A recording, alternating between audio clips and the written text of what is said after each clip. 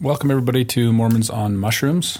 Just a reminder that this is a storytelling podcast where we discuss alternative methods for healing from trauma and seeking a more fulfilling life. A lot of times on the podcast, we discuss triggering topics, and we ask that you make your personal mental health top priority. Lastly, the opinions offered by our guests don't necessarily reflect the opinions of the hosts. Sit back, buckle up, and enjoy.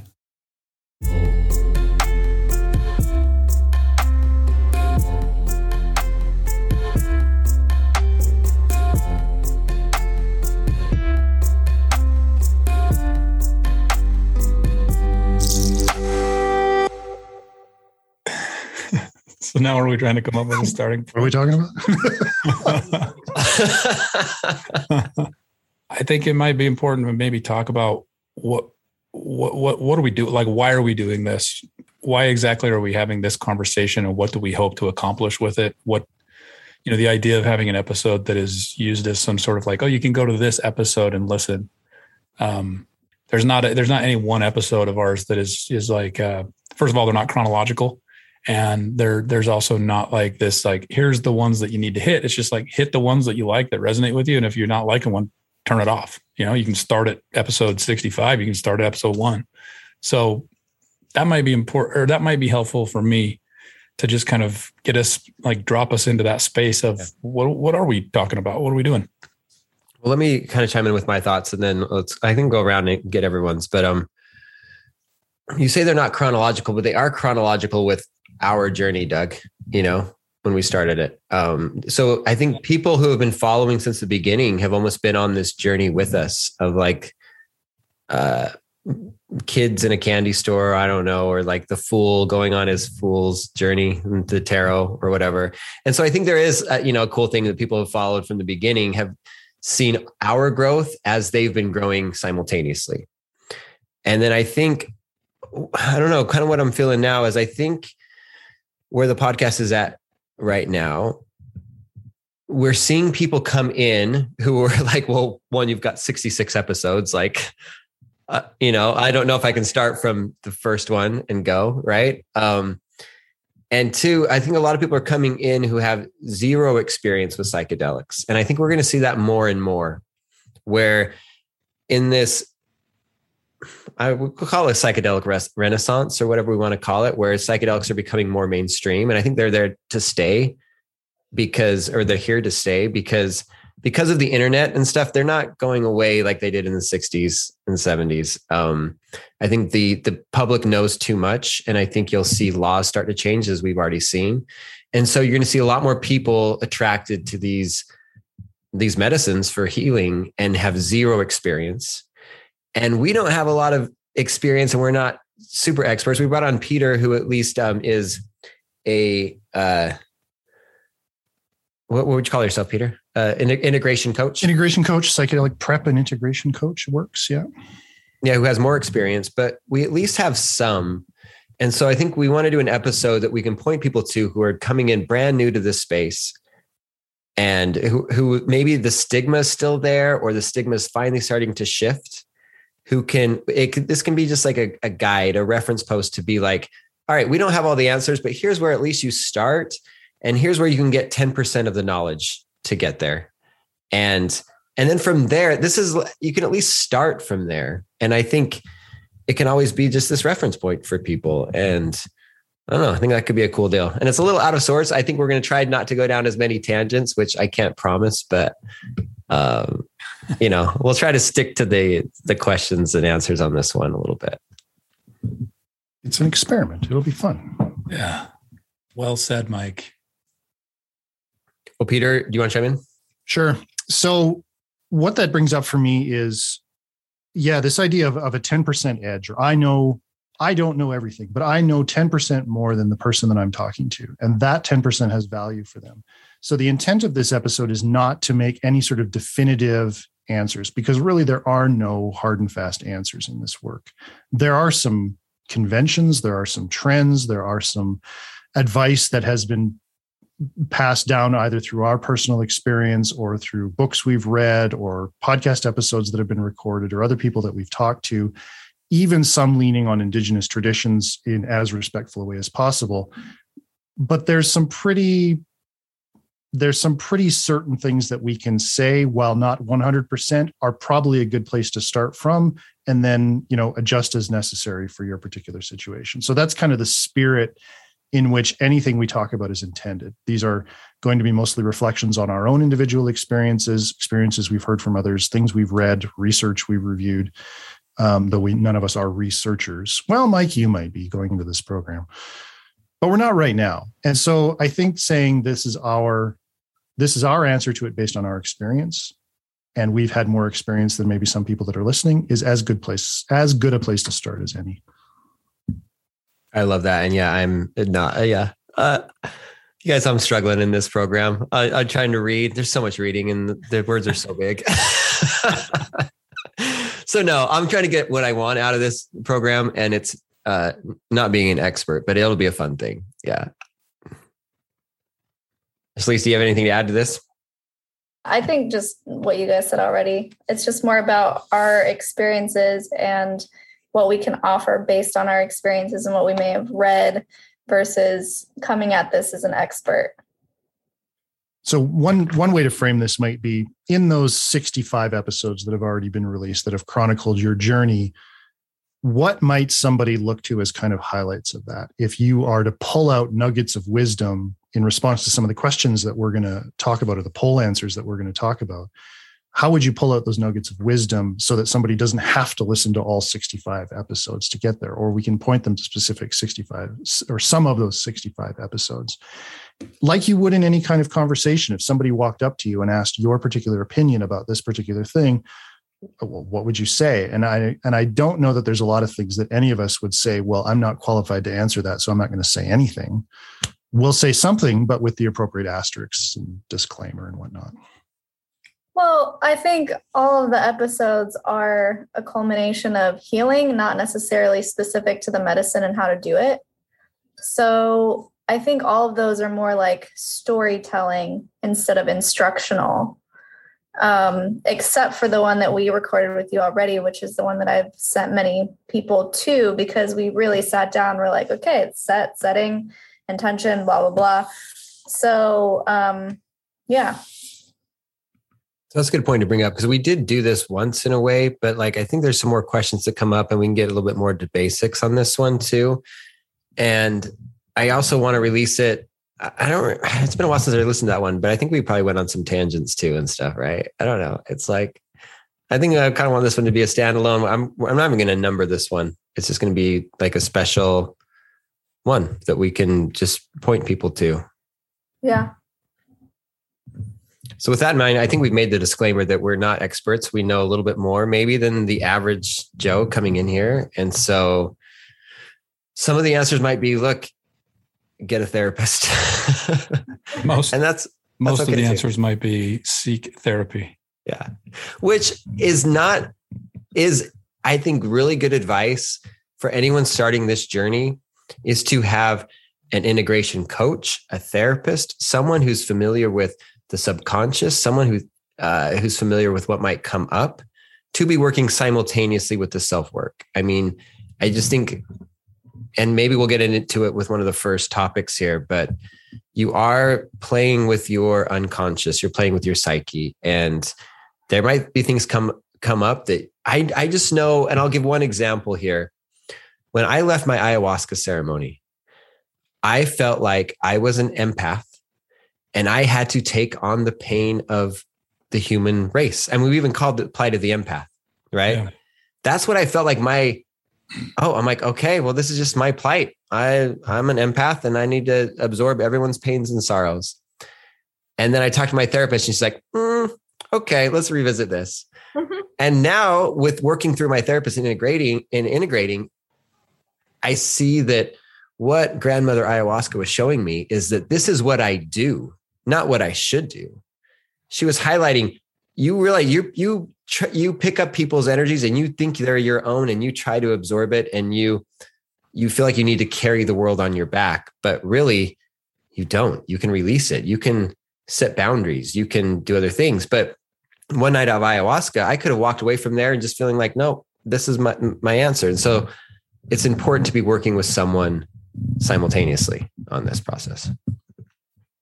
In some of the indigenous traditions of where I live in Alberta, Canada, I live on what's called Treaty 7 lands, and it's a bunch of different indigenous nations that are in the same geographic area. And two separate people who are familiar with those traditions in the last week have told me that the way that I approach things in the work that I do, say in space holding, is called hollow bone. And I don't know all the details, but it vaguely refers to the idea of sitting with somebody and witnessing their energy, witnessing that empathy experience that you described, but not taking it on myself, just letting it pass from them to me and back out the other side. Like if I put my hand on somebody, it goes in one hand and out the other, and it never sits in me, it just leaves. And so that's kind of an interesting example of how there are indigenous traditions that talk about this thing that uses different language than psychology or psychopharmacology might use, but they're talking about the same thing. And there are nuggets to be gained from both expressions of this, particularly as we build new rituals and we build new traditions and we borrow from things that have come before, all in the name of how do I keep myself safe when I'm doing my own work, or how do I keep myself safe when I'm doing work with other people? And I really like that idea of I can sit and witness and have the most amazing, sense of what someone else is experiencing, whether it's the high highs or the low lows, and not take it on myself. It's super cool. I feel like I should probably say something at some point, but you don't have to. I got nothing to add. Yeah, I think I'm enjoying this. I think it's perfect. And I think maybe we kind of dive in. So as far as topics go, I think the first one I want to address is this notion of, because I don't think we've hit it a lot on this podcast, where psychedelics are a tool, and they are safe in terms of mushrooms, for example, with physical symptoms. Like there's no way to really overdose with them, that you don't get addicted. They're not physically dangerous, but it doesn't mean everyone should use them, or that you might be at a space to use them. And I don't think we really talked about that much.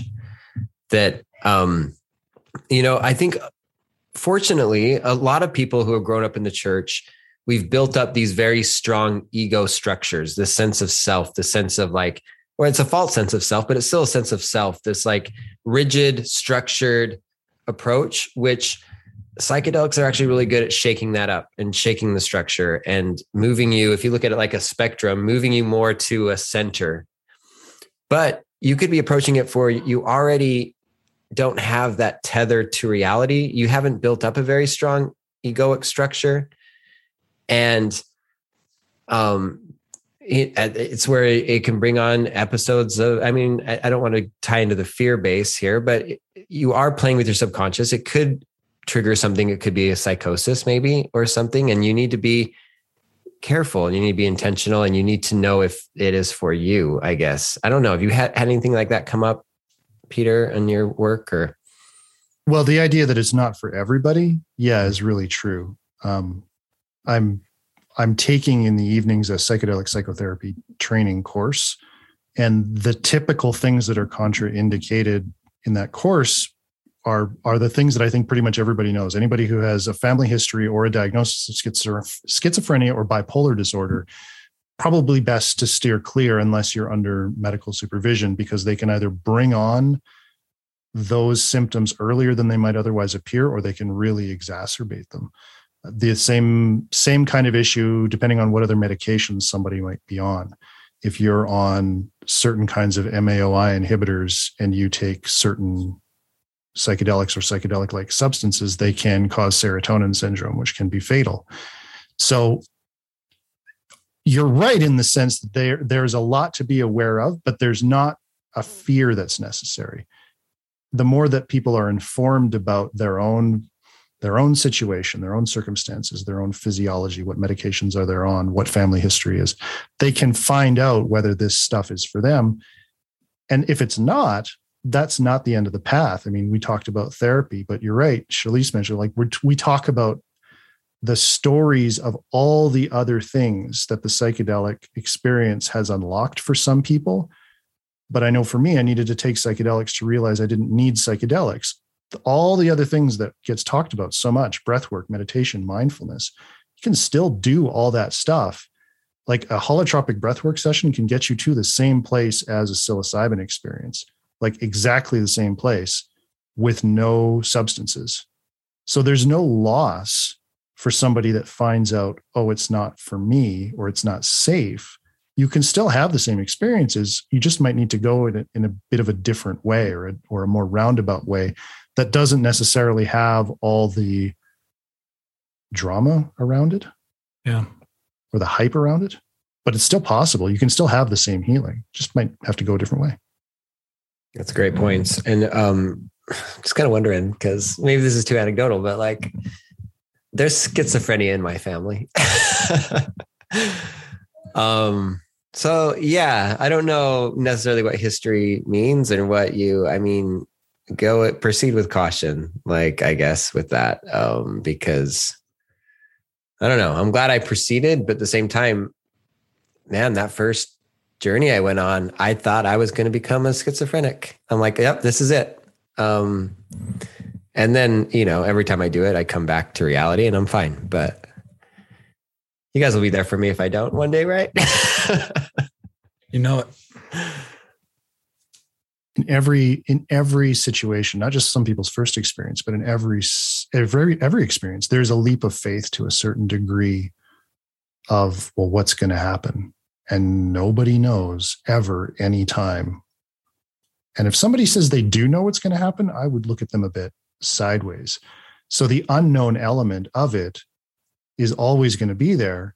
But yeah, there's some, play it safe, asterisks, talk to your doctor if you're able, talk to your therapist if you're able about what you want to do. And probably a lot of that stuff can just be mitigated.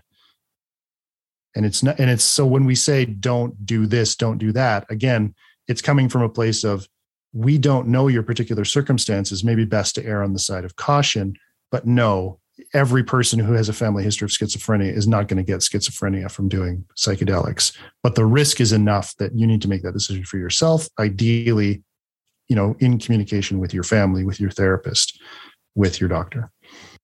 Yeah.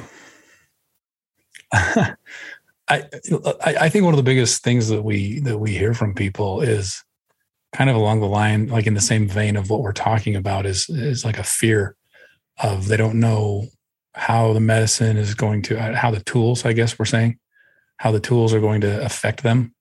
And I think people have there's still so much stigma out there and misinformation about what happens when you're using these tools. People have these images of, I've been blackout drunk before and I don't remember what was happening. I lost, control of some of my inhibitors. Like I didn't know what I was doing. I don't have a memory of it, the next day. That's not the case with, the doses of these types of tools. I mean, you are still in control. You still kind of are aware of self. Now, I'm not talking about going into like some deep dose. I think we're talking to people who are looking to try a beginner's, trip here. And there's not this sense of, I don't know what I'm going to do. I don't know what I'm going to be capable of. I might say the wrong thing. I might tell somebody's secret, or I might behave, inappropriately. And that's not really a thing with these types of things. People will say to me that they're not ready because they're really worried about a bad trip. And I've stopped saying bad trip. There's dark trips and fun trips, or whatever you want to say, but they're all informational. And to fear a dark trip because it's been for the last 50 years called a bad trip. And you hear all these stories about people, seeing demons and having all this kind of imagery. It's not really it's really not as true as all that. I mean, you really do go through maybe the dark night of the soul, and you have to come face to face with some things about yourself, but you're not really believing that there are dragons and demons ready to jump out and physically harm you. Now I'm sure that's happened to people, but it's funny that we're taking such a cautious approach to why people shouldn't do it, when the things we're talking about as far as like a family history of mental health issues, that's few and far between, according to the research. More than that is the fear of having a bad trip or not knowing how someone's going to react on those types of things. That's all I got. That's great. Well, and I think there's also, and maybe we should move on to another topic here soon, but there is something about like, okay, yeah, like there is some schizophrenia in my family, but when I work with my therapist who I trust and I bring up these fears, she's kind of like, look, man, you have such a strong ego. Your ego is like solid. Like, I'll let you know when I'm worried, kind of thing. And so working with someone who knows you and can gauge how strong that structure is invaluable too. So if you're like, oh, wait, someone in my family had it, go talk to someone. And I think we could, through our support community, you can find some people there, some therapists who will know and can really help you gauge that. Worth mentioning, though, is I live in Canada. You guys live in the States. In both countries, mental health care is not publicly funded to the degree that it needs to. So to just say, go get a therapist is not financially possible for a lot of people. So I think it's important to recognize that. And so I'm glad you mentioned the support community. The ability to connect with other humans who you trust, who may have already had their own experiences, not the same thing as a credentialed therapist, but can be still very, very valuable. Even if you do have a therapist, very, very valuable, because they're going to give you a very different perspective on what they know of you, what they know of the circumstance that you're trying to get into, and they might provide different reflections. So it's very interesting. We come back to the same place with both of those scenarios. How open and vulnerable do you feel safe being with the people that are closest to you or the people that you choose to associate with, so that if you're asking them their opinion about what might an experience be for you, they have all the information that they need to actually do that. And that's hard to do for a lot of people who may not have a close circle of friends, who may not have a support community. The connection to other humans becomes a really strong thread or undercurrent, probably through everything we're going to discuss. People that are asking these kind of fear-based questions, I would be curious to find out how much of that is because they feel like they're needing to do this on their own, that they don't have other people that they can talk to about it, even just to talk through what it might be like or hear somebody else's story. Even that much can take care of probably a lot of the things that we're going to tick off this list we're looking at tonight. Yeah, so to sum up what we've just gone over so far, the first step is having the desire to want to experience the medicine, whichever medicine that you choose. I would say research each one briefly, just so that you know which one might suit your needs best. Second step would be find a support community, whether that's friends, family, people in our support community. Mighty Networks is a good place to start, or our Facebook support group, or a therapist who can help guide you through the experience. And then I think a lot of people ask, which we can't super talk about, is how to acquire the medicine. But I will just go back to saying, being in that support community, finding groups in your area, we call them wizards, who can help assist with that. Breathwork groups, meditation groups, yoga groups, there will often be connections there. And then the next step is actually doing the ceremony. So can we give some people concrete things that they can do or prepare for to make sure that their journey is as safe as possible? No, I don't think we can. I don't think there are concrete things that'll make sure your journey. I don't know the answer to that question, Chili's. I'm willing to be wrong and be told differently, but this is the thing about this conversation, because I don't know. Like, I know people that prepare and do dieta and do the whole thing and get an intention and fast and meditate and all that kind of stuff. the first time I did it, I was drunk off my ass on whiskey and just gobbled up a bunch of mushrooms and went to a reggae festival. And it changed my whole life trajectory.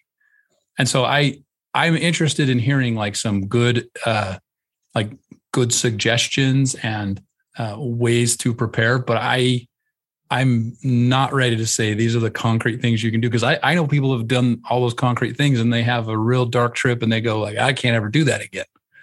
So I love you, and I'm not trying to like play devil's advocate. I'm just trying to say I can't put a stamp on here's how you prepare for a journey. No, that's totally a good point. And I think it's going to be different for everybody. But coming from the place that we do as ex-Mormons, just totally unaware of this entire world, and then trying to start, they just need a starting point. Whether or not it's going to work for everybody, I think it's a good place for them to start and then figure out what works for them. All right. I'm sorry. I didn't mean to go on a big diatribe there. No, I think it's important to note that everyone's different and everyone experiences the medicine differently. And so, yeah, we can't say, do this checklist like us as Mormons like to do, like do A, B, and C and you'll be great. We can do A, B, and C and surrender. Yes. I mean, that might have been the thing right there. Just prepare to surrender. Because like I was going to say, I think it's great you bring up that point, because I was drunk with you on whiskey too and had the magical night. And then I'm thinking, I would never do that again. You know what I mean? In that way? No. Same. And so like now it's like approaching it with an intention in that. So yeah, it's a mix. But before we get there, I do want to hit a little bit more on because we get this question all the time, like, where do you find it kind of thing? And I know you talked about finding a wizard, getting connected with the community. It is the one, the big like legal thing that we have to skirt around, because I think it's possessing and selling are what's illegal, not doing. Am I right on that? It's going to depend on jurisdiction. Like your local laws. Okay. Yeah. Well, refer to your, don't take my word for it. But anyway, I know at least in like our communities, that's where we really can get cracked down by Facebook and other things. And, we're fine talking about our journeys, talking about what happened, asking for advice. But whenever you're soliciting or you're asking for substances, that's where we get in trouble as a community. And so, I mean, just some advice there. Shalisha already mentioned it. We call it, wizard hunting, go find some local groups, maybe Kundalini yoga, maybe meditation, crystal shops, get connected, but then also just make some friends in our community. You can just make some friends and then DM them and then ask them what's going on, kind of like just make friends. Could I even say DM them and ask them what's going on? Just like make friends. If someone says DM me, then I think they're opening the door to like, send them a direct message is what DM stands for. Yeah. Like send them a text message, and that starts your journey.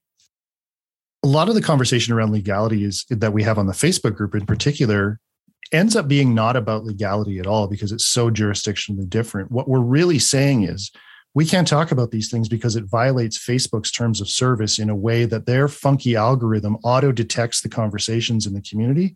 And we get messages on the admin team that say, hey, you got to cut this out, or we're going to either take over moderation of your community ourselves, or we'll shut your group down. So Facebook is the reason why these conversations get so tempered and why there's so much anxiety around them. Because if we don't have conversations just the right way the algorithm thinks we should, it will shut down the group. And that happens a lot on Facebook. So that's part of the reason why we spun up the Mighty Networks community. So Mighty Networks is a software thing that really allows you to do what Facebook groups do, but more. But it also has an acceptable use policy. Theirs is a lot looser than Facebook. So essentially no buying or selling of illegal substances. Sure, totally makes sense. But they don't have a draconian algorithm automatically monitoring or shutting down conversations or entire groups without warning or uncertainty about what's going to happen. So it's a fun thought exercise to tease out and say, stop, wait, are we really thinking about what's illegal or just what Facebook's rules are? Because like in where I live, the Vancouver Police Department earlier this year led a campaign to get city council to unanimously decriminalize possession of all drugs for personal use, because the downtown Lower East Side of Vancouver has one of the highest drug abuse and drug overdose problems in the country. And the position of the police, at least in Canada, is pretty much, we got better things to worry about. We don't care that you're giving your friends mushrooms. Like, we don't care. It's really Facebook and the social media platforms that are the reason why people are afraid. That's a good point. Yeah. And it's a little bit of a plug for our Mighty Networks. We can do that at the end, but like, man, that's a cool group that's starting right now. We got like 40, 50 people there, and it's a cool little group and a more intimate group. And we can do so much more than we can with Facebook. That's a quick plug, I guess, because I think that's just I just love that group. Link in the show notes. Yeah. Link in the show notes. I'm going to tell the story of how I got connected with mushrooms, because this question comes up all the time, and we give the same answer, and it sounds vague, but lean into the vague, I guess. So my therapist, through our conversations, our meetings, recommended for me to read Michael Pollan's book, How to Change Your Mind. I read Michael Pollan's book. At my next appointment, I said to her, okay, how do I do this? And she said, I don't know. It's illegal. And so by putting out into the universe, or into this ether, that I wanted to have an experience, I immediately had multiple opportunities from different folks who just came out of nowhere, who were willing to provide me with a mushroom experience. So I know that is not like, here's a directory and here's the number you call and here's who will hook you up. But I've heard that story told 100 different ways. Every time someone's like, how do I track this stuff down? And we still get that question. We get it on Instagram, we get it on Facebook, we get it face to face. People say, well, how do I find this stuff? I mean, if people ask me face to face, I get a pretty good answer for them. But if they ask them online, it's like, you put it out there. Put it out there that you're interested in it. And by doing these things that Shalise and Mike and Peter have mentioned, the mushrooms will find you. The mushrooms are, they're kind of magical. And so they're tracking us down more than we're tracking them down. God, now I already turned it hippie, didn't I? Like, we're trying to have like a real hard targeted. No, this is good. Cause I remember being in the very beginning space and being such a materialist and such an empiricist. And so, yeah, Shalise, like saying, hey, the context here is the ex-Mormon experience. My ex-Mormon experience would be to say that kind of stuff, that kind of, feeling into the energy of this and manifesting. Come on. No, like, I was not going to be in that place, and I would dig in my heels to not have that be the way. And so there is definitely, for me, there was a definite mental shift. But yeah, that experience, not just with substances, but with anything that I bring into my life, is like, stop trying and it just shows up. But to get to that place took a lot of work, but that's the way it works. Like, I don't have any better explanation than that. Same. It just happens. You got to prepare. Well, suddenly they show up and you're prepared. Like, I heard it once from a shaman. Is there like a female version for shaman? Is it a shamaness, or is it shaman? I think the MAN is making you feel like it's gender based, but it's not. It's not. Okay. It's not. No. A shaman who once said she had an experience where she saw the mushrooms and was like, the mushrooms are seeking the illnesses just as we are seeking the mushrooms. And so if you're being led to this podcast, the mushrooms, as woo-woo as it sounds, let's just do it, because the mushrooms are seeking you, Yeah. They're calling you. They want to get in there and mush up all your little sickness you got going on or whatever. They want to do what mushrooms do, which is break down and decompose and bring life where there was once death and decay. And they want to do that. And so they're seeking you too. And connect and communicate through the mycelium connective network underneath the surface. I mean, that's literal and figurative. Beautiful. So then I guess the next step would be like, okay, you got them. What are you going to do with them? Or you found a guide or I mean, I do think there is a value in our community too, because not only can you get connected to the medicine, but you can also get connected to a lot of different experiences. We have people in our group who host retreats. We have people in our group that do one-on-one space holding, kind of like choose your adventure on what you want to do. And so I think, I know we focused a lot on this in that one episode with you, Peter. But should we speak a little bit about, but I know it came up in the Facebook when we posted today about what we should talk about tonight, about intention setting and space holding. There's an undercurrent that we didn't get in that last conversation that I find really interesting. So you're right. There's a million different ways to do this. And no matter how much planning people do, every experience is going to be different. So what's the common thread through all of it? So my question, I guess, Doug, for you, when you had a belly full of whiskey and you threw down mushrooms at the reggae festival, did you feel safe? Yeah, I felt safe because I was first of all, I was with Mike, and I was with a friend of Mike's who I immediately trusted. But this is also a different conversation about feeling safe. I usually feel safe, and so there are people who, through trauma, through different life experiences, have different experience with feeling safe. And so I'm not a very good spokesperson to the feeling of safety, because I've never in my life have I had a reason to not feel safe, Perfect. Mike, did you feel the same way? Yeah, I felt very safe doing it. I mean, I think when the medicine kicked in and I was in the middle of the reggae festival with the butterfly man flapping his wings around me, I felt a little unsafe. But I immediately was shepherded back to a safe place. And so, yes, in the experiences where I was feeling good, we were sitting around a fire. We were listening to the most beautiful music in this small container. I felt completely safe and held. All right. So now to contrast that, Shalise, if you had been in that situation, would you have felt safe? No. No, I wouldn't either. Like, I can't imagine. Every time you guys tell that story, I'm like, nope, never. Now, when you were in the jungle, in your ayahuasca ceremonies, did you feel safe? Yeah. I mean, also this is coming from an introvert point of view. So like, I don't feel safe in big groups anyway. I mean, I don't know if safe is I feel safe, but not comfortable is a better way to put it.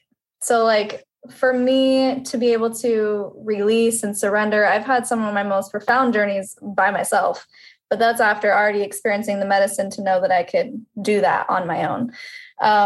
So my perfect little bubble is just home with some crystals and some fruit that I cut up and prepared beforehand, so I'm not handling knives while I'm on a journey. And some nice music playing, and I let everyone know who might text me, hey, I'm going on a journey, so if I don't answer, this is why. That's like my perfect little bubble. And bonus points if I have access to nature outside, not in my apartment, but if I'm in a place where I can just walk outside, that's like super bonus. And super, super bonus if there's an animal that I can play with. Well, and even in your apartment, those trees talk to you, so. They do. Yeah, they do. So this is the thread that I'm interested in pulling on lately is what, if the question is, what do we do to prepare for an experience? My response to that person is a question back. Where do you feel the most safe? What kind of circumstances would we craft together? And this might be whether I'm holding space for somebody or I'm just, they're going to do their own thing and they're just needing to talk to somebody about it. What would you need to feel first safe? And then second, what would you need to feel that the situation would be as kind of predictable as possible? And this is what we kind of talked about before. Are you in a space where you don't have to worry about whether you left the stove on, or is someone going to knock on the door? Is your phone going to ring? But the undercurrent of that too is safety. So for me, my first few experiences were in a group retreat situation where there was about 15 people there, both holding space and in the journey with me. And I felt completely and utterly safe. For me to do, Shalise, what you just described, I wouldn't feel safe. One, because I don't live by myself. I got my wife and a house full of kids and cats and rabbit and snake. I wouldn't feel safe having a journey in my own house because my circumstances are different. And so I feel like every person is going to have a different response to what do I need to feel safe? It becomes an even more interesting discussion if that person doesn't know what it feels like to be safe. So this is my experience in therapy recently, is the recognition that I haven't felt safe in my body since I was like for almost 40 years until very, very recently. And I knew I felt that, but I could never put the words to it. So trying now when I'm talking to other people to tease out this weird sense of not knowing what safe feels like, but starting to walk through what that might look like. And from there, now you can get into the practicalities of I need a salt lamp and a light projector on the ceiling and this particular kind of music and my favorite water bottle. Why do I need all those things? Because I feel like in the experience, those will help me feel safe. That's such a good point. I was just going to say, you're really hitting with me on that, because I haven't, for some reason, I haven't connected that, but I'm thinking of two experiences. One was in the recent journey I just did, which I've talked about on the podcast, where I did a mushroom ceremony with someone who was holding space for me and was a guide, a trained guide. And I've never felt so safe for my body just to fully surrender and just experience whatever it needed to feel. I just felt completely safe and held. And that allowed me to go deep. I could have taken the same dose and done it on my own, but there was always be something I'm worried about. To give the other example I was going to share, and I think this is what I would be worried about, is one of the first times I did a bigger dose was in Oregon, and I was around the campfire, and I remember it was the first time I was getting visuals. So like the first night Doug and I did it, did you get visuals, Doug? No, I don't know if we did a big enough dose to really get visuals or whatever it was, but I wasn't getting like visuals. But sitting around the campfire, and whenever I closed my eyes, I was transported. I was getting sent somewhere, another galaxy, another dimension. I was going places. And the same guide, fucking love the guy, was there next to me. And same, right? We can say his name, Eric, man. Eric, yeah. I fucking love Eric. Love you, Eric. Love you, Eric. He could tell what was happening. Every time I closed my eyes, I'd go somewhere. And he's like, Mike, it's okay. I'm watching your body. I'll watch your body. You go have your adventure. And I realized, oh, yeah, I'm worried. I'm worried about, like, if I'm going somewhere, like I'm sitting next to a fire, who knows what's going to happen. But him saying, I'm watching your body, go on your journey, allowed me to surrender and go into it. And I felt safe, I guess, when he said that. And I felt safe before when I was being held. There was that element of safety. So in that case we talk about surrendering to the experience a lot. Is surrender a thing you do, or is surrender an outcome, a thing that happens because you feel safe to let that occur? I think it's both, because I think you have to intentionally choose to let go. And if all of the stars align and your situation feels safe, then that also becomes an outcome based on your preparation, I think, or based on your intentions. Because I know, at least for my first ayahuasca experience, I was not ready to surrender and nothing happened. And the next night, I just had to sit there and do a meditation with my mala beads saying, I am safe, I am safe, I am safe, I am safe. And then I went into the medicine very easily. But I think it was simultaneously having that container where I felt like I could let go, and also choosing love instead of fear in that situation.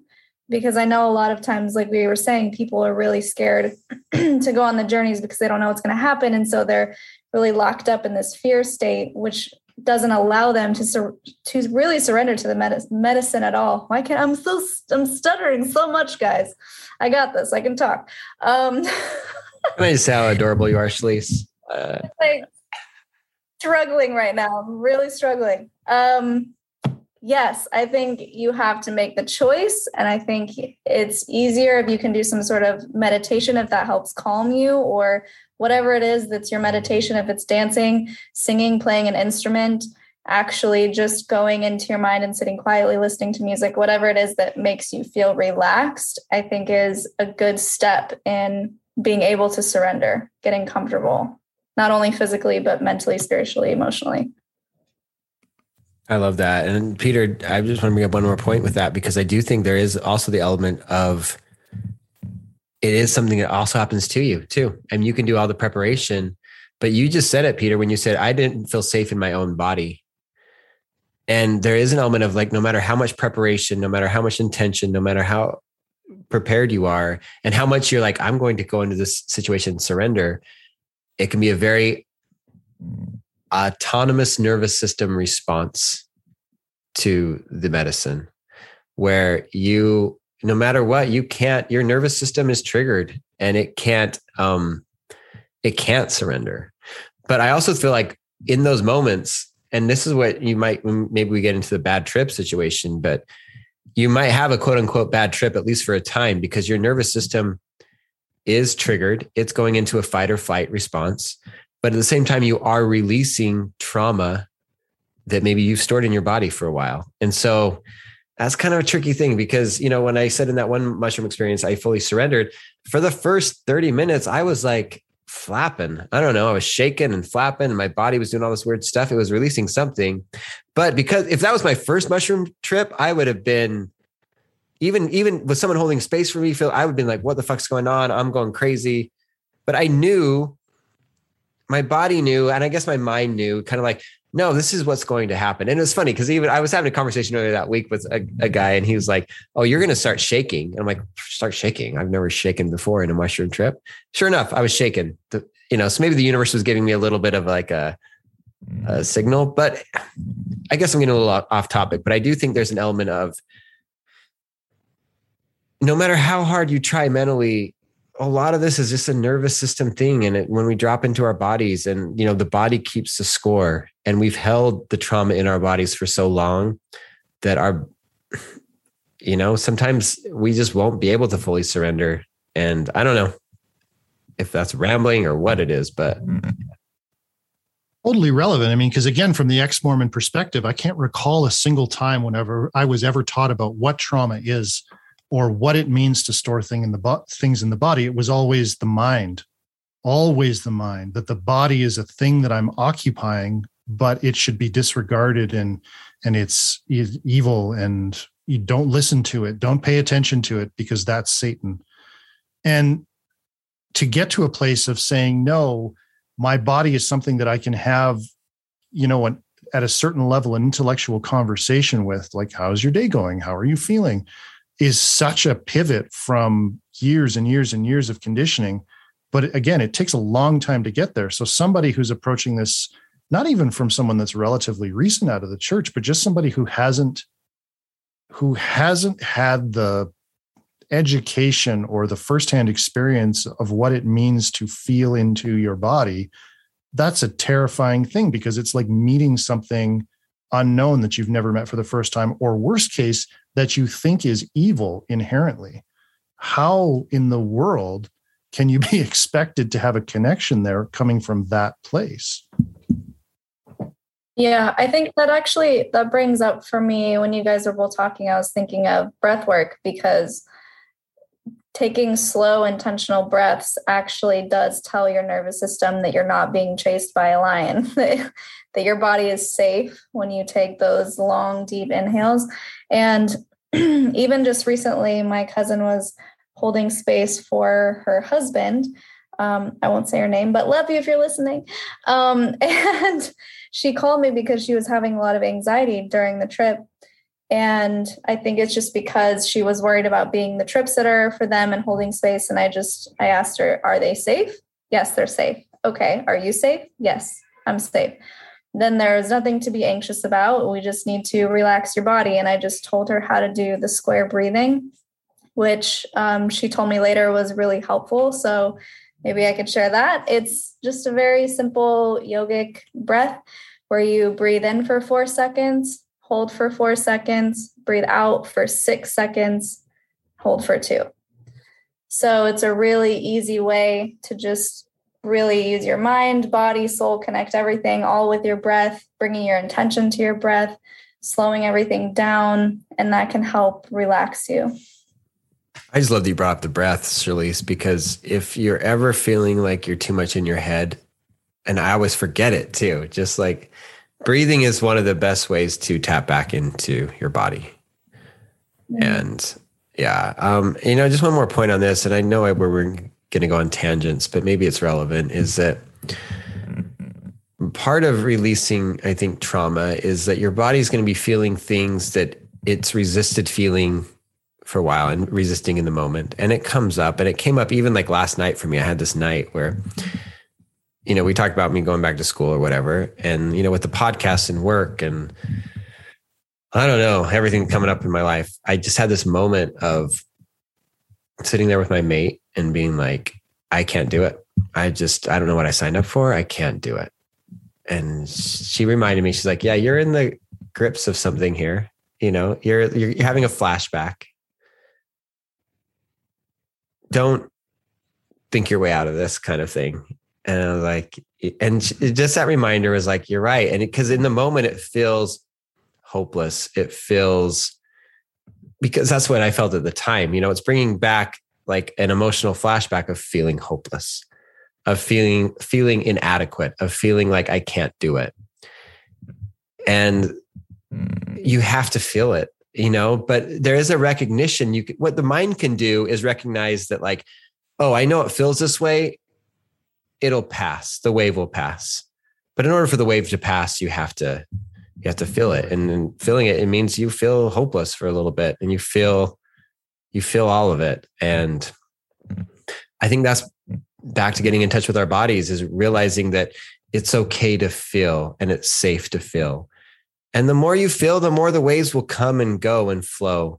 But if you're resisting feeling, that's when you're in your head. And so,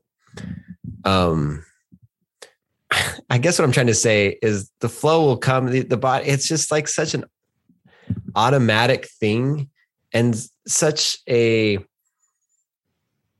where you might not even be able to identify what's triggering it. And that's okay. Just feel it. And what the mind can do is just remind yourself, okay, it'll pass. The sun will come up tomorrow, whatever. And did that make any sense, you guys?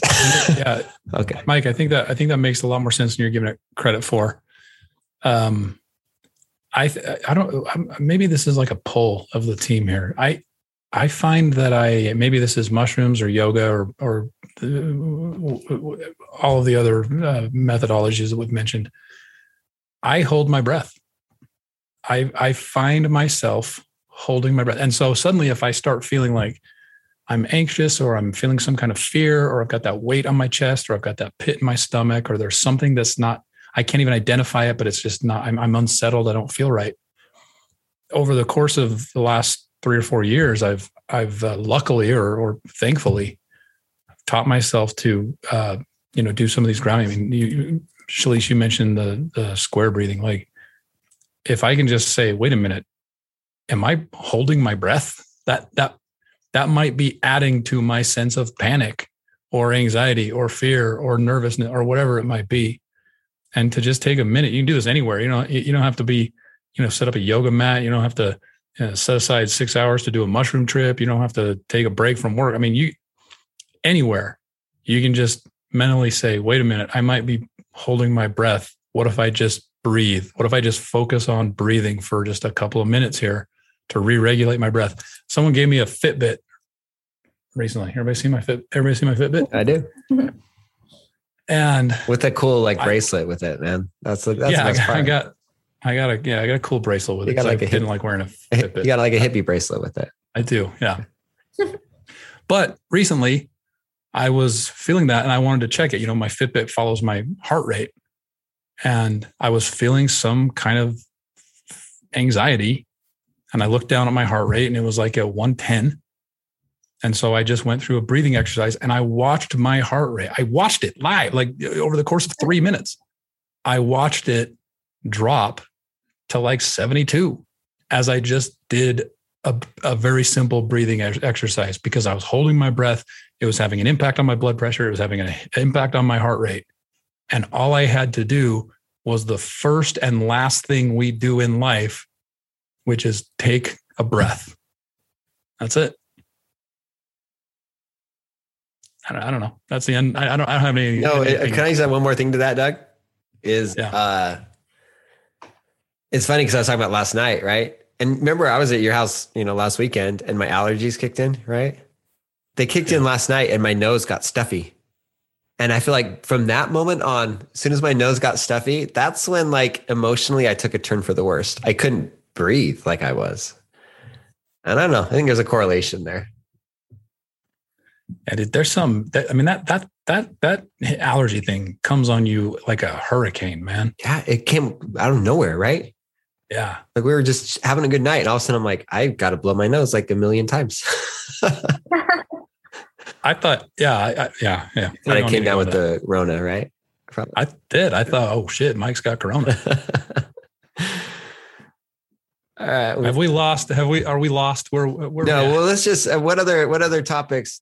How to help someone through a bad experience is something we haven't talked about. Yeah. I mean, I think part of that's getting back into their body, but I don't know. Any thoughts on that, Peter? I'm feeling like if anybody takes anything away from this conversation, it's the two things that we've really hit on. What do you need to engineer a situation in which someone feels safe, and your breath? And with those two things, that covers the vast majority of the kinds of questions and suggested topics to talk about. It's this weird scenario where it's that simple. It's not necessarily easy, but it's that simple. What do you need to do to feel safe and return to your breath? So what's happening during a bad experience or a difficult experience? That's going to depend largely on the situation. If you dropped 3 grams and you're at a rave, that's going to be difficult. Why? Because there's so much sensory input happening that it's hard to feel safe. There's too much unpredictability to feel safe. So what do you need to do with that person to get them to feel safe? Well, probably get them out of the music into somewhere with some soft light or no light, earplugs if you can get them. Why? Because you want to get them back to a place of feeling safe and then work with them on their breath. And I think every other conversation would be variations of that kind of idea. I love that. Yep. Do you have more to say on that, Shalise? Nope. I'm just going to say one thing about after of that, because I think that's a really good thing. If, someone's having a bad trip in the moment, I think getting them into their body, their breath. I have, even through people who've reached out through the podcast. And I think that's one of the reasons, I don't know if I mentioned this at the beginning of why we're doing this episode, is because we're not experts at all, but because we do a Mormons and Mushrooms podcast, we get a lot of questions and a lot of stories and a lot of people asking advice. And most of the time it's I don't know, but there is an element of scary things can come up during a trip. Scary images, the subconscious, just like a dream, just like a nightmare. Things can come up. And, I've had experiences where people don't know if if it was a resurfaced memory, like a repressed memory, or if it was a dream. And that's where I think we're getting a little bit out of some of our expertise here when talking to it, but I just want to recognize the fact that can happen. And that's where I think having a community, having a support group, having a therapist or a guide or whatever to help you through that and help you work through the imagery. I shared the story of how I felt after my ayahuasca journey, but we've also had some where it was I remember someone, and I think I'm okay to share because I'm not going to mention names, but you need to kind of break away from your husband. There was some sort of imagery that they were seeing with that. And you could very well literalize that, but it could also be the medicine saying, you're in a codependent relationship. It's time for you to give some space for yourself. Not that you need to go and literalize and divorce your husband, but that you need to separate that. I've had some people see sexual images with them and parents or something and thinking, oh, I was abused. And that could be the case. It could be a resurfaced memory. It could be that. Or it could be a very symbolic thing of maybe you were suppressed or something. You don't fully know. And so I guess there can be these scary images come up, and it can be easy to literalize them.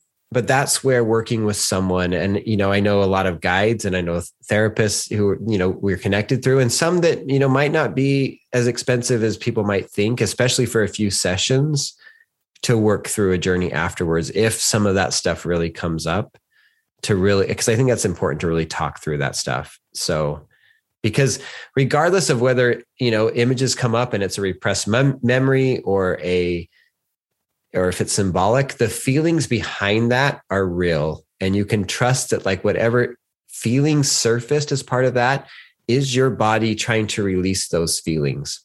The image that's attached to it could be a memory, could be a symbol, could be, who knows, but you can trust the feeling and work through the rest, I guess, is what I want to say. What you're talking about is introducing the concept that isn't on the list that I'm looking at, but we didn't get to in the other episode, which is integration. Like, what do you do after those few hours in the experience? And so, again, for the people who may not have access to a therapist or a counselor or a psychologist or a trusted friend or family member, well, what do you do? Things like local integration circles. So again, shameless plug for the Mighty Network support community. On a weekly-ish basis, we lead sharing circles or integration circles on Sunday mornings, typically, but not always, where people can come and just share what their experiences have been. And sometimes they are recounting medicine experiences. Sometimes it's just what's going on in their life. The value that I've observed comes from two major ways. One, the act of verbalizing to another human being what your experience was, puts pieces together in the mind and in the body to make sense of nonsensical imagery and experience that I've found comes out in a unique way. Journaling is great. Body work is really important for integration, but the act of speaking vocally to another human has a certain uniqueness to it in terms of processing and making sense of an experience. So that's the more broadcast side. The other part of the value for me is to be witnessed by somebody else without judgment, no matter what I say or what I experienced, and just be heard is super, super powerful. And so, yeah, that's a role that therapists play a lot, but there's a different vibe when it's in a group space. When you're sharing with a group of people, whether it's in person or in Zoom, I don't know, there's just something really, really powerful about that. And where everybody knows that the purpose of that space is to just witness what people are experiencing in that moment or what they have experienced previously. And that simple act of vocalizing that thing, being seen and heard in that space, just, I don't know, a weight falls away, stuff clicks, it makes sense. I led a circle last week, and I was one of the people that shared because I had my own medicine work a week and a half ago, and I had some stuff to process.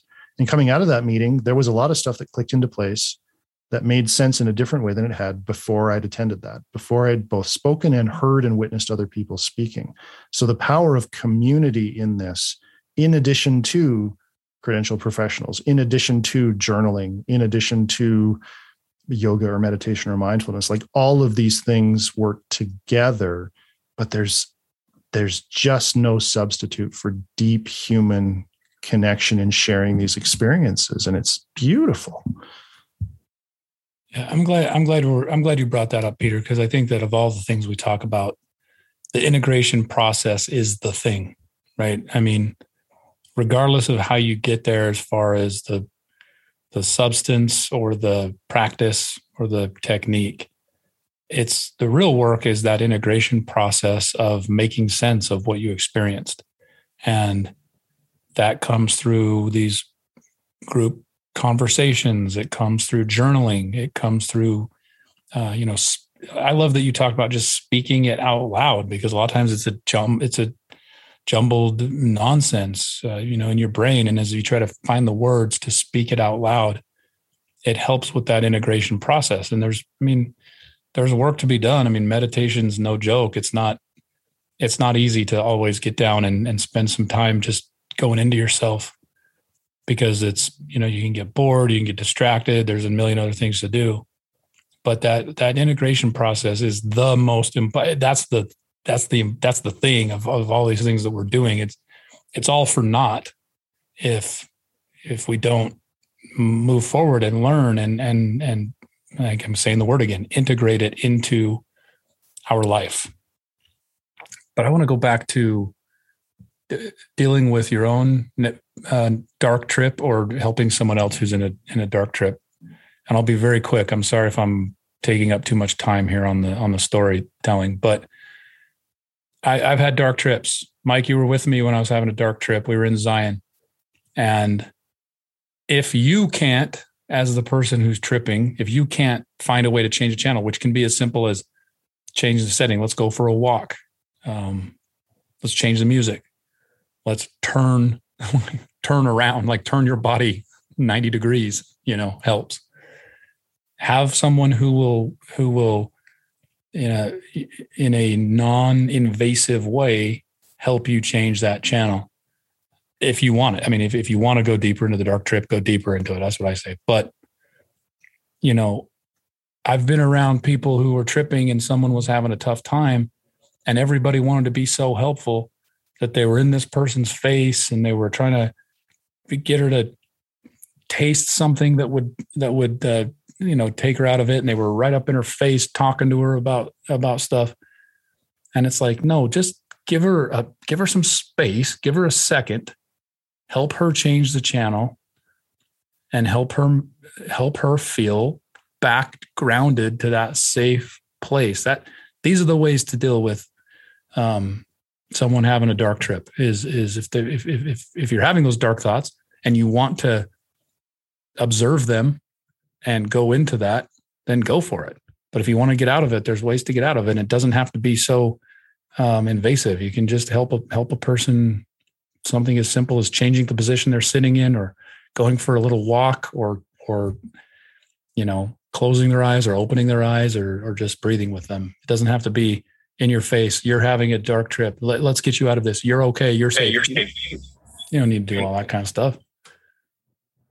I think that the echo was my clue that Shalise, you might have something to add to this.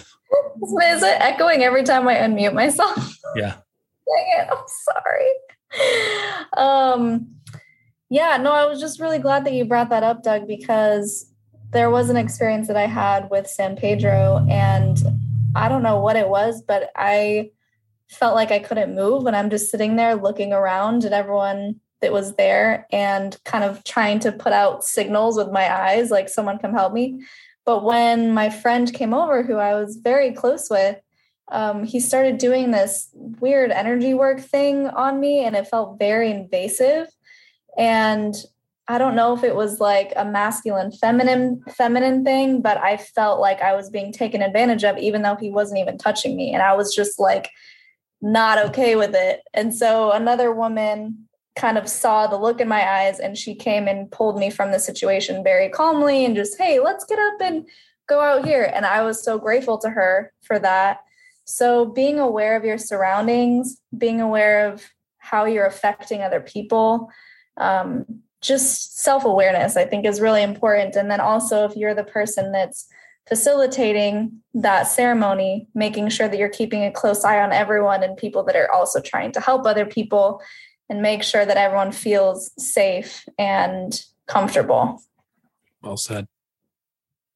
The piece around self-awareness, I think, is really important too.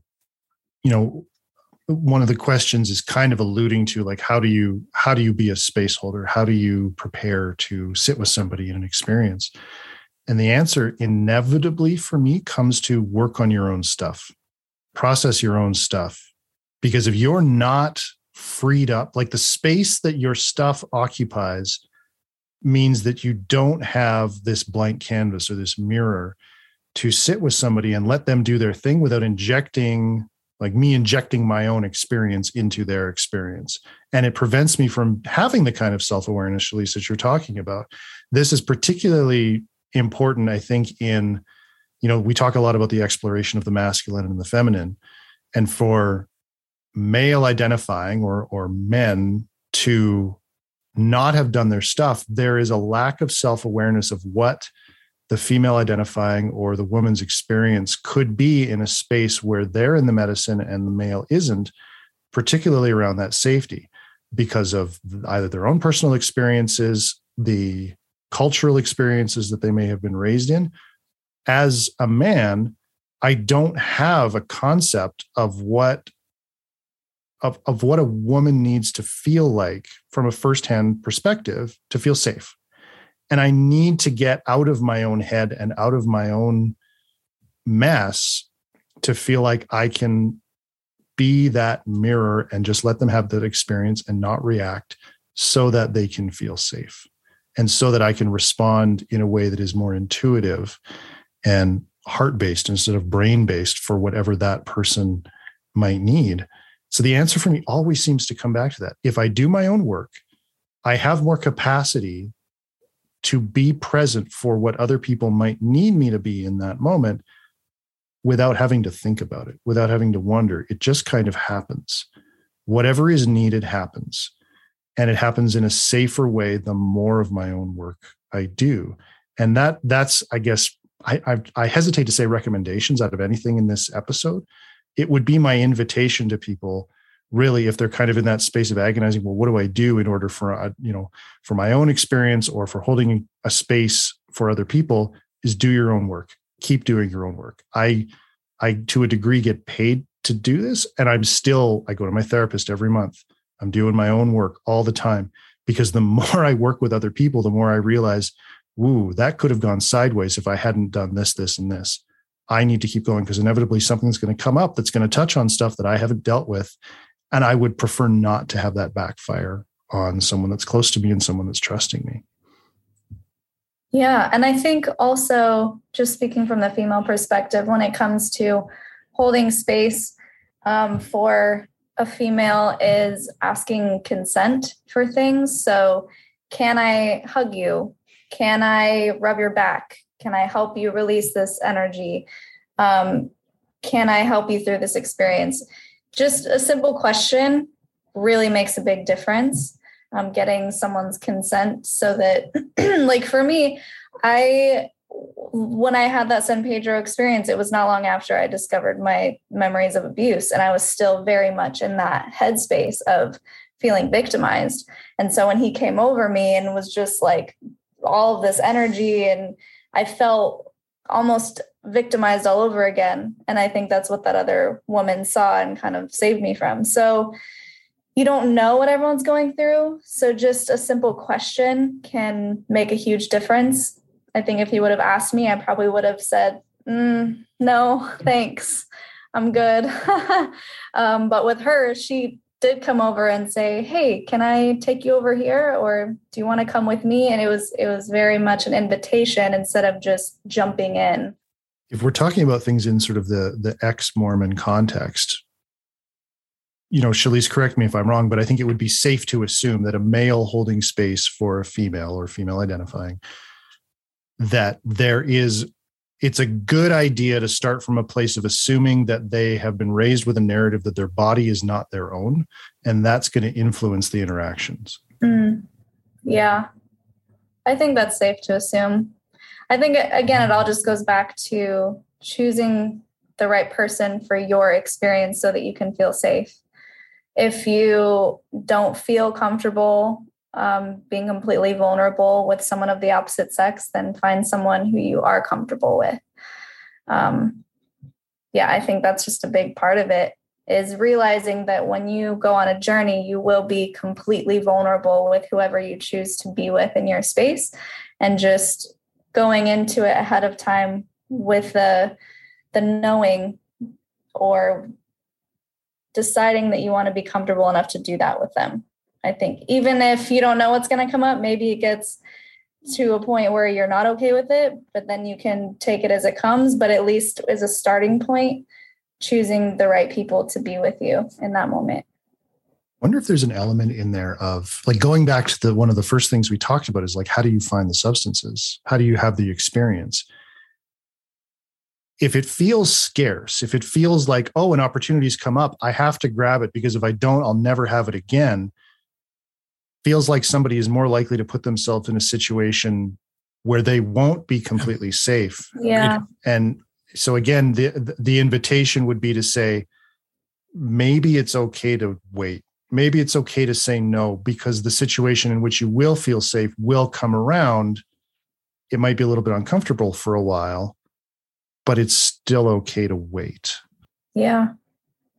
I guess I'm getting a little drunk now, guys. It was a good time to wrap up, but there's a couple things I want to just hit on real quick. And some of this might get into the woo a little bit, but one of the guests we brought on, Cole Whitty, was talking about how she had a mushroom experience, and the mushrooms kind of told her that, this psychedelic renaissance is happening, and she was needing to train up some space holders to really prepare for that. And I think you see that in a lot of different areas. And so if this is really happening, and if you feel called to do this work and hold space for people, there's so many ways you can reach out to learn that. One, doing your self-work is important. There's schools, there's lineages you can learn from. There's a lot of ways that you can kind of prepare yourself now to do this. And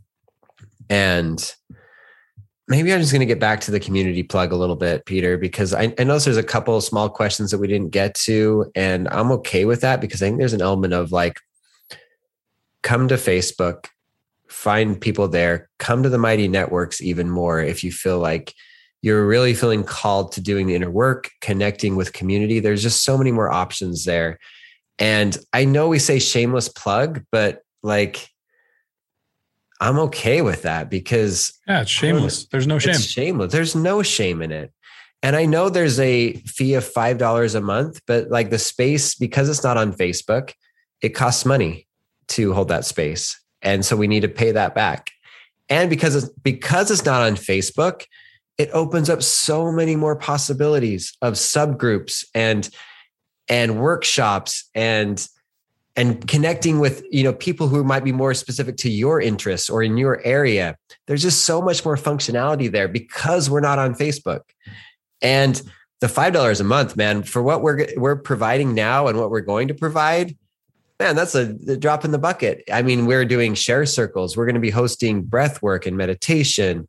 And, I'm going to be doing like an intro to dream work thing here. So you're going to get, there's so much value there, even if you don't do any of the workshops. And so I just want to plug that, because I do think there's just an element of, we're talking about, Peter, the human connection to answer all of your questions, because we can only get to like a handful of like maybe the broad questions here, but you might have so many more specifics.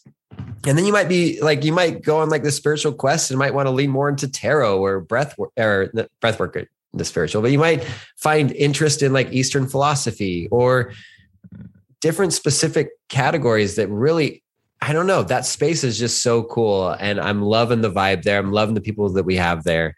And I want to plug it shamelessly because it's rad.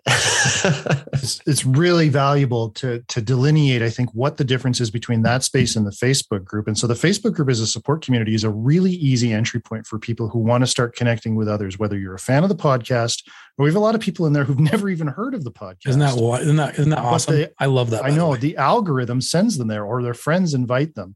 And it's a well-curated space. We've got a really, really good mod team that try and keep a container curated for people to basically be safe. But let's be real. There's almost 1,500 people in that group right now. It's difficult to make deep personal connections. The hope for the Mighty Network community is to essentially be for people that are saying, no, I want to go deeper. I want to do my own work. I want to go and work in a place and work with people and connect with people that really, really feel safe for me to dive deep and do the vulnerable work that I need to do that isn't Facebook, because I don't know that anybody feels 100% safe on Facebook. But the fact that there's not 1,500 people there is not a detraction. It's a bonus, because this is a very, very intimate gathering space. And I don't know that we would ever want it to get to that size, because something would get lost. And so the barrier for entry being a little bit of money really self-censors or self-filters out all of the people that are like tourists who could get the kind of experience that they need from the Facebook group, maybe they pop in once, maybe they leave, or they just want to learn the basics and they just want to maybe comment on an episode of the podcast, which is wonderful. And it's a great space for that. And it's super active and it's a lot of fun. But if you really want to go deeper, if you're like, okay, a year from now, I want to be a fundamentally different person than I am today, this is the group that you want to be working with, because we're there intentionally. Nobody's there to kind of hang out and have fun. We're there to do the work. We're there to show up and support other people doing the work and have people support us. And so for the group of us having this conversation who are on there as kind of administrators and are helping to run and craft this along with a couple of other people. Yeah, but we're all doing our own work too in that space as humans. And it's amazing. It's been one of the joys of my life in the last few months, seeing what that place has become. And I would not be the person I am without having that experience. And then go backwards. I would not be the person I am without having experiences in the Facebook group. And before that, the podcast, and before that, and before that. All these things are building on the thing before. And that kind of energy is what this space brings in. And for anybody for whom that resonates, we would love to have you come and check it out. There is a 2-week free trial. It costs $5 a month for now. And it's just amazing. Go to community.mormonsonmushrooms.com. Link in the show notes. Boom. Yeah, boom. My bucket is so warm right now. All right, y'all. All right, guys. The Utah Jazz opened their season tonight, and I would like to go home and watch the fourth quarter. So okay. Nice. Okay. Thanks, team. Love y'all. See ya.